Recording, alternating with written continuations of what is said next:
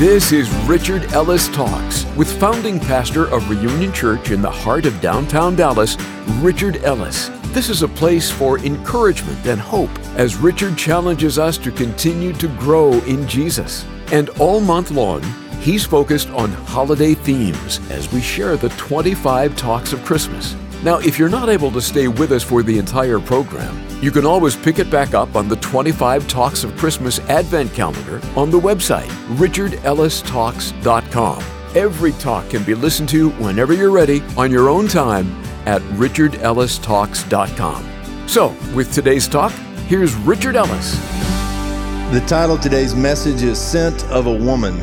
And I want you to turn primarily to Luke chapter 1, although we'll jump around a little bit beyond that.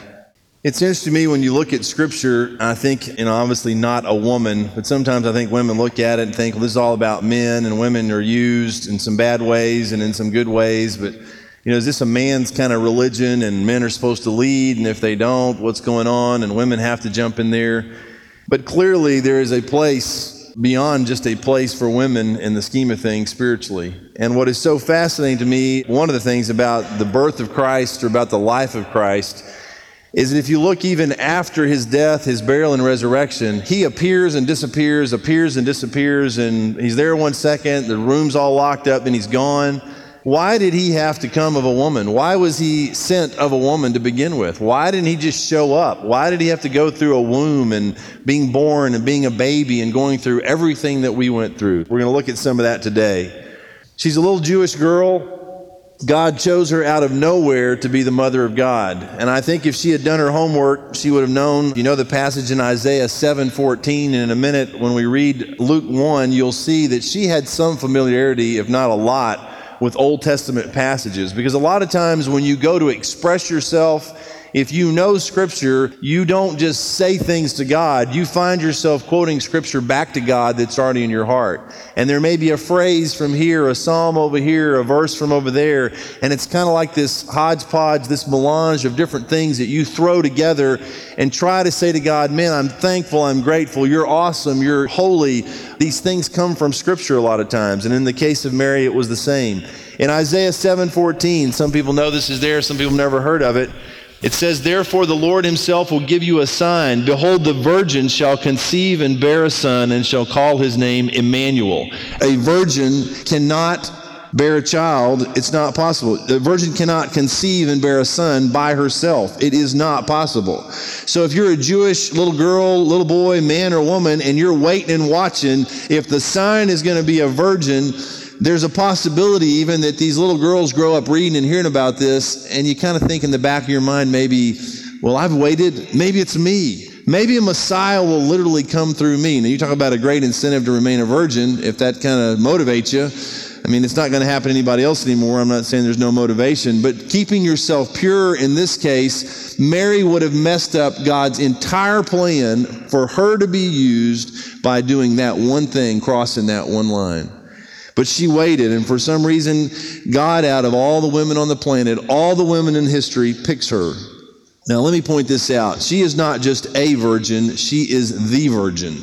And there have been a lot of virgins since, and a lot of virgins before Mary. Now, what happens is people jump and say, okay, she's not then just a virgin, she is the virgin. Well, let's make her the mega virgin. Let's just turn her into, you've heard this phrase, Holy Mother of God. That's what people want to make her, is the Holy Mother of God. Now, let me just throw this in here before we even jump into Luke 1. Mary is no more holy than I am holy or you are holy if you know Christ. Okay? Mary is a simple little girl, and I'm going to read you something. I'll jump ahead in my notes here just a little bit. In the Catholic Encyclopedia, an article by Frederick Holwick, let me just give you some background on this whole thing about Mary, because there's a lot of... Some people think, for instance, that Immaculate Conception is about Jesus and his birth. It is about Mary. And let me read you this paragraph, and I quote Frederick Holwick. In the Constitution in Fabulas Deus of 8 December 1854, Pius IX pronounced and defined that the Blessed Virgin Mary, quote, in the first instance of her conception, by a singular privilege and grace granted by God, in view of the merits of Jesus Christ, the Savior of the human race, was preserved exempt from all stain of original sin. So somehow, right before she was born, all original sin was removed from Mary. Now let me tell you something. It's not possible. It's not biblical. It didn't happen. And you say, well, that's offensive. And let me read you another paragraph. A few paragraphs down. He said, quote, no direct or categorical and stringent proof of the dogma can be brought forward from Scripture. This Catholic writer says there is no scriptural basis for this whatsoever. A pope says she's the Virgin Mary, she's the Blessed Virgin Mary, it's Immaculate Conception, and there you have it. Just because somebody says something is true, don't make it true, even if he's a pope, okay? Now, I know you say, well, I grew up Catholic and I'm not comfortable with this. I'm not here to make you comfortable or necessarily uncomfortable. I'm telling you, you better go find it in the book, and if it's not in the book, it's okay not to be comfortable. You got a problem if you can't back it up with Scripture. So it's not a bad thing to be uncomfortable every once in a while. Now, does that mean that Mary is not some great woman? No. I mean, God clearly chose her, and when you read the story, and let's jump in here a little bit in Luke chapter 1. This passage, by the way, we're going to jump in at verse 39, but 46 to 55 is called the Magnificat, and it's the song, as the song is called, it's kind of a song, it's something she expresses, but I want to jump in a few verses before that in verse 39. And it says here, now Mary arose in those days and went into the hill country with haste to a city of Judah. Now this is after the angel had appeared to her, told her that the Holy Spirit would come upon her. She'd be with child. The child would be God himself. This has all gone down with her already. So she goes to a city of Judah and entered the house of Zacharias and greeted Elizabeth. And it happened when Elizabeth heard the greeting of Mary that the babe leaped in her womb, and Elizabeth was filled with the Holy Spirit. Now, if you look before the Holy Spirit comes at Pentecost in the book of Acts, Saul or a king or prophet, the Holy Spirit would come upon them, but it was a very unusual thing. He didn't come stay. Something happens everywhere where Mary went. She took Jesus in her, with her. Now, I have no way to even begin to describe this to you. It's something a man will never understand, except for this. When Mary is walking around and even walks into Zacharias and Elizabeth's house, and Elizabeth senses what? She's not freaked out because Mary came to visit her, her cousin came to see her. She is aware of the power and the presence of Almighty God in the room somehow, and flips completely out, is overcome by the Holy Spirit, and begins to express this, as you'll see here in a minute. Now, let me jump way forward and say this. We are all pregnant if you know Christ. And it is beyond pregnant. You have been pregnant, you have been birthed, He lives in you, and when we walk in a room, you should be no more stunned than Mary should have been that she walked in and had Jesus inside her womb. You may be a man and you don't have a womb. You've got a soul, you've got a spirit, and the Scripture says that He comes to live in you and through you. That ought to be the same thing that happens. If we have not covered up Christ in our lives, when you walk into a business, when you walk into a house, when you encounter people who don't know Christ, there ought to be something that almost knocks them back because they sense and see the power of God in your life. You say, well, nobody sees that in my life. They never noticed that. What are you talking about? Then maybe climb back in your closet and say, God, why is this not obvious to people that I know you? And why are they not aware of not my presence, but your presence and your power manifest in my life? Now keep reading what happens here in verse 41. Elizabeth heard the greeting of Mary, that the babe leaped in her womb, and Elizabeth was filled with the Holy Spirit. Then she spoke out with a loud voice and said, blessed are you among women. You're the ticket. You got it. Amazing, Mary. How in the world could this have happened to somebody I know, kind of thing. Blessed are you among women. Of all the women who would ever live, Eve notwithstanding. Eve's a part of seeing the whole thing get screwed up. Now another woman comes along and is a party to seeing the whole thing fixed. Now on that note, go over to Genesis chapter 3. And if you read after the fall, after they've sinned, after everything's been messed up, then God addresses the man, the woman, the snake, and in verse 14 and following, He addresses the serpent. Genesis 3:14 and following. So the Lord God said to the serpent, Because you have done this, you are cursed more than all cattle and more than every beast of the field. On your belly you shall go, and you shall eat dust all the days of your life. And I will put enmity between you and the woman, and between your seed and her seed. Now look at this, verse 15. Women don't have seed. I mean, that may be stunning to some of you. Women don't have seed. You say, well, duh. Anybody knows that. Then why is it in here? Who is he talking about? In between your seed and her seed. And the her seed here is Mary. And the seed in my translation is a capital S because the seed would represent Christ. It would be Jesus himself. He shall bruise your head. Jesus will bruise your head and you shall bruise his heel. And if you get a good look at Jesus' heel anytime soon, you'll understand what that was talking about. One bruised the other's head, the other one bruised the heel, but from the get-go, part of the curse was that there would be this enmity, this battle between the seed, her seed, and between the serpent, between Satan himself. Now flip back over to Luke chapter 1. Blessed are you among women, and blessed is the fruit of your womb. And why is this granted to me, that the mother of my Lord? Now, literally, it's a big deal. And I don't want to minimize. I'm not going to go Immaculate Conception because it's not biblical. But let me tell you something. Do not minimize a woman's place in the plan of God. And Mary's clearly being picked to be literally the mother of God. She had to raise this kid. She had to raise him up in the nurture and the admonition of the Lord. She had to instill, she had to teach. I mean, you think you got trouble raising your kids. What if you got Jesus, God staring back at you and, you go to do something, he goes, no, try again. No, I'm not saying he did that kind of stuff, but, you talk about an overwhelming, intimidating situation. You think you've got an incredible, smart child. She's got God on her hands, and she knows it the whole time. And here Elizabeth is saying, what happened? I mean, how did I get so blessed, so lucky that the mother of my Lord should come to me? And it's interesting to me that these things are so personal. Elizabeth has a relationship with God. The mother of my Lord. She understands who's in that womb. And there's no way for us to even begin to comprehend all that's going down here in their hearts and minds. It's just almost surreal, I'm sure, to be there. Verse 44, for indeed, as soon as the voice of your greeting sounded in my ears, the babe leaped in my womb for joy. Verse 45, blessed is she who believed, for there will be a fulfillment of those things which were told her from the Lord. Now let me very parenthetically on verse 45 say this, and this is not just to women, it's to anybody. What is it that God has told you is going to go down, promises from his word? You read them, you know them, you see them, you believe it, and then you start pulling away going, it's not going to happen. Mary was told this was going to happen, but she had to respond, had to figure out, okay, God has said this, what is going to be my reaction or response? Am I going to believe? And obviously she did, because even Elizabeth says, blessed is she who believed. You got it. God said it. He told you what was going to happen, but you went with it. What is it that God is telling you and you say, no, I'm not going to do that. I will not be a party to that. I don't want that trouble in my life. I don't want to trust you for that. I don't want to go there. Mary somehow said, okay, I see the challenges. I see what it's going to cost, but I'm going to believe you. And Elizabeth says there will be a fulfillment of those things which were told her from the Lord. Now flip over to verse 46, just down one more verse. Then Mary speaks, and this is what's called the Magnificat. Mary speaks, and she said, my soul magnifies the Lord. Now, let me tell you something. I don't think she had a little speech written. I think she got so full, she started to overflow and praise God. And Mary said, my soul magnifies the Lord. And if you read, she said it in another language, and the word here, I love this stuff in the Greek, and I don't give you all this much. It's megaluno.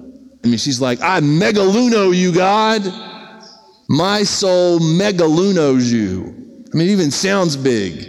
My soul magnifies the Lord. And the word here, megaluno, means to make great, to magnify, metaphorically, to make conspicuous. Is God made conspicuous in your life by your soul, by your worship of him? To deem or declare great, to esteem highly, to extol, to laud, to celebrate, to get glory and praise. When you get overwhelmed with emotion and something wells up inside of you, you want to stand up, you want to raise your hands up, you want to scream, you want to punch the air, you want to megaluno something. And I think Mary, whatever her personality, whatever she was as a little girl, whatever age she was at the time, all of a sudden it hits her maybe, and she's with Elizabeth, and Elizabeth's filled with the Holy Spirit. Forget the Holy Spirit. She's got God inside of her as a baby. And she says, my soul magnifies the Lord, and my spirit has rejoiced in God, my Savior. It's rejoice means to exult, rejoice exceedingly, be exceedingly glad. And then look at the phrase, my spirit has rejoiced in God, my Savior. It's personal with Elizabeth. It's personal with Mary. They're not talking about some God, ethereal being, higher power. It's my Savior, my Lord. They know this God they're talking to and talking about. Verse 48, for he has regarded the lowly state of his maidservant.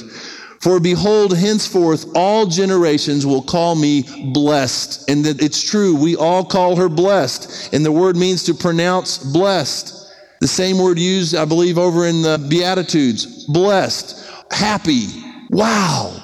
Look what happened to her. She's lucky. She's blessed. She's not lucky. She's blessed. But it doesn't make her pure. It doesn't make her holy. It doesn't make her something she's not. She's just blessed. The blessed Virgin Mary, yes. Immaculate Conception, no. You don't have to go that far with it to get the deal done. For behold, henceforth all generations will call me blessed. And here we are 2,000 years later talking about some little girl, some virgin girl, unmarried, never had sex, who got pregnant with God himself. Verse 48, and then let's keep going. For he has regarded the lowly estate of his maidservant. For behold, henceforth all generations will call me blessed. For he who is mighty has done great things for me, and holy is his name. And here's another word in verse 49, great things, megaleos. A lot of mega words. She's like in a mega state of mind or something here. She's throwing out words. He who is mighty has done megaleos for me, and the word means magnificent, excellent, splendid, wonderful things for me. You know what? Every once in a while, you just get overwhelmed with stuff, and it's out of nowhere. And you get overwhelmed with this sense of appreciation and joy and megaleos and megalunos, and you just can't say enough to him, and you don't even have words, and you don't know how to express your gratitude to God. And forget all that. Every once in a while it'll hit you that this stuff really is true, and that this God really does love us. And the proof of that is that he picked a little virgin girl, and before the foundation of the world decided we would screw up, we'd need a Savior, and he would come himself, born of a virgin, live a perfect life, die on a cross, be buried, raised from the dead, and do it all to say, I love you. And that hits you, and you think, my soul magnifies the Lord, because I don't deserve this mercy. I don't deserve this grace. I don't deserve this kind of love.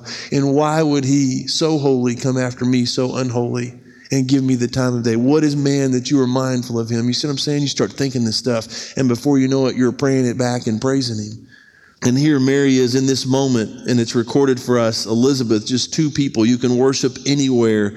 He has regarded the lowly state of his maidservant. For behold, henceforth all generations will call me blessed. For he who is mighty has done great things for me, and holy is his name. And his mercy is on those who fear him from generation to generation. He has shown strength with his arm. He has scattered the proud in the imagination of their hearts. He has put down the mighty from their thrones and exalted the lowly. She's one of the lowly, by the way, that got exalted. Who is this little Jewish chick? She's no queen. She's nobody. Some simple girl that got picked out of the crowd, and God said, you're it, and knew it from the beginning of time. Exalted the lowly. He has filled the hungry with good things, and the rich he has sent away empty. He has helped his servant Israel in remembrance of his mercy, as he spoke to our fathers, to Abraham, and to his seed forever. And then it says Mary remained with her about 3 months and returned to her house. What conversations went on there, only God knows, in those two women. Now, I want you to jump with me to Galatians chapter 4. We may have time to read 2 or 3 more here. Now, why did Jesus not just show up on the planet? 30 years old, grab some guys, do his thing, let him crucify him, and get out of here. Why being born of a virgin? Why coming in the flesh?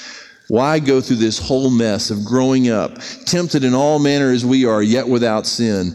If he had just shown up, made an appearance, crucify me, I'm out of here, it's a rock star Savior. This is a guy who came the way everybody comes except that he was born of a virgin. He's not some man's son. He is literally God's son. But he said, I'm going to come to the planet. What was intended for Adam and Eve, the relationship they had that got messed up by sin, I'm going to come and be born physically under the law, as we'll see in a minute, and I'm going to set this thing in order, and I'm going to make it possible for you to have the intended relationship with God. Though you're still on a fallen planet, you can live the Christian life. You can talk to God, walk with God, do the right thing, and I'm going to show you how to do that as well. Jesus lived a life and showed us how to do it. Said, if you'll follow me, I'll take you there. I'll take you all the way to the Father. And by the way, there's no way to the Father but by him. Now look at Galatians chapter 4. And you have to read the whole chapter and around it to get the complete context. But he says, now I say that the heir, as long as he is a child, does not differ at all from a slave, though he is master of all, but is under guardians and stewards until the time appointed by the Father. And it basically describes if you're 12 years old, your parents die and leave you $100 million, you don't go spend the $100 million. You have people over you, guardians over you, who are trustees over that money until you're of age. And so he gives this example. Even so we, when we were children, were in bondage under the elements of the world. But when the fullness of the time had come, God sent forth his Son, born of a woman, sent of a woman, born under the law. And why? To redeem those who were under the law, that he might receive the adoption as sons. He had to come and get under what we were under, be born into that in the flesh, live through that, not eliminate the law, but fulfill the law himself. So he comes in the way we come in with the same stuff on us. And then when he lives this perfect life, dies this death, is raised from the dead, he breaks the curse, he shuts all this down. He had to come, he had to be son of a woman, he had to be born, he had to come, and though he was in the flesh, he never sinned in the flesh, but he took on this form the same way that we do. Go over to Philippians, if you would. Philippians chapter 2. Philippians chapter 2, and let's start reading in verse 1 just to get some context here as well. Philippians 2:1, therefore, if there is any consolation in Christ, if any comfort of love, if any fellowship of the Spirit, if any affection and mercy, fulfill my joy by being like-minded, having the same love, being of one accord, of one mind. Let nothing be done through selfish ambition or conceit, but in lowliness of mind, let each esteem others better than himself. Let each of you look out not only for his own interest, but also for the interest of others. Let this mind be in you, which was also in Christ Jesus. So he's talking about this mindset, this way of thinking. And here's how Christ Jesus thought. Who being in the form of God did not consider it robbery to be equal with God, but made himself of no reputation, taking the form of a bondservant and coming in the likeness of men. And being found in appearance as a man, he humbled himself and became obedient to the point of death, even the death of the cross. Therefore God has highly exalted him and given him the name which is above every name, that at the name of Jesus every knee should bow, of those in heaven and those on earth and those under the earth, and that every tongue should confess that Jesus Christ is Lord, to the glory of God the Father. Jesus went all the way. He didn't do it partially. He started just the way we start, born of a virgin in the flesh, had to grow up, had to go through every temptation, and then died on this cross. Look over at Galatians chapter 3. Galatians chapter 3, let's read verses 13 and 14 over there. Galatians 3:13, Christ has redeemed us from the curse of the law, having become a curse for us, for it is written, cursed is everyone who hangs on a tree, that the blessing of Abraham might come upon the Gentiles in Christ Jesus, that we might receive the promise of the Spirit through faith. When he was born under the law, died on the cross under the law, he put an end to that. He put an end to the curse of the law and set us free, made this relationship, this amazing personal relationship with God possible. No more sacrifices, no more temple with a big veil. He literally, as in the case of Mary herself, Jesus lived inside her in the flesh, and now he lives inside of us in the Spirit. Why? Because we have been born a second time. And when we were born a second time, he takes resident inside of us and changes everything. It is essential that he was sent of a woman. There's no way to do it without that. And because he was willing to come and take care of the law and die on that cross, if any man be in Christ, as Corinthians says, old things are passed away, behold, all things are become new. And it made all the difference. Thank you for listening to Richard Ellis Talks. So many people like you tell us that Richard's unique way of boiling down God's truths and making His Word clear and easy to apply to our daily life is what sets this program apart from everything else on your radio, helping to reach everyone together with God's good news. In fact, reaching everyone together is not only Pastor Richard's ministry mission, but it's also the mission that Jesus commands each believer when He gave us our marching orders in Mark 16:15, to go into all the world and preach the gospel to all creation. So that's what these daily talks are all about, to encourage and equip us to be a light of hope to others this Advent season. Now, during the 25 Talks of Christmas this month, it's a different holiday-themed program each and every day. So if you miss any previous Christmas talk, just click on the daily Advent calendar at richardellistalks.com to listen to, download, or share any of these Christmas talks. It's right there on the homepage at richardellistalks.com. And while you're on the website, be sure to surf around for hundreds of other encouraging audio and video talks, tons of interesting blogs, or to submit a request on the prayer wall, or to follow us on social at Talk with Richard, and much more. It's all right there at richardellistalks.com, alongside the daily Christmas Talks Advent calendar. So as we wrap up, thank you for listening today, and thank you for praying for Richard, as we look forward to coming alongside you again for the next of our 25 Talks of Christmas on Richard Ellis Talks.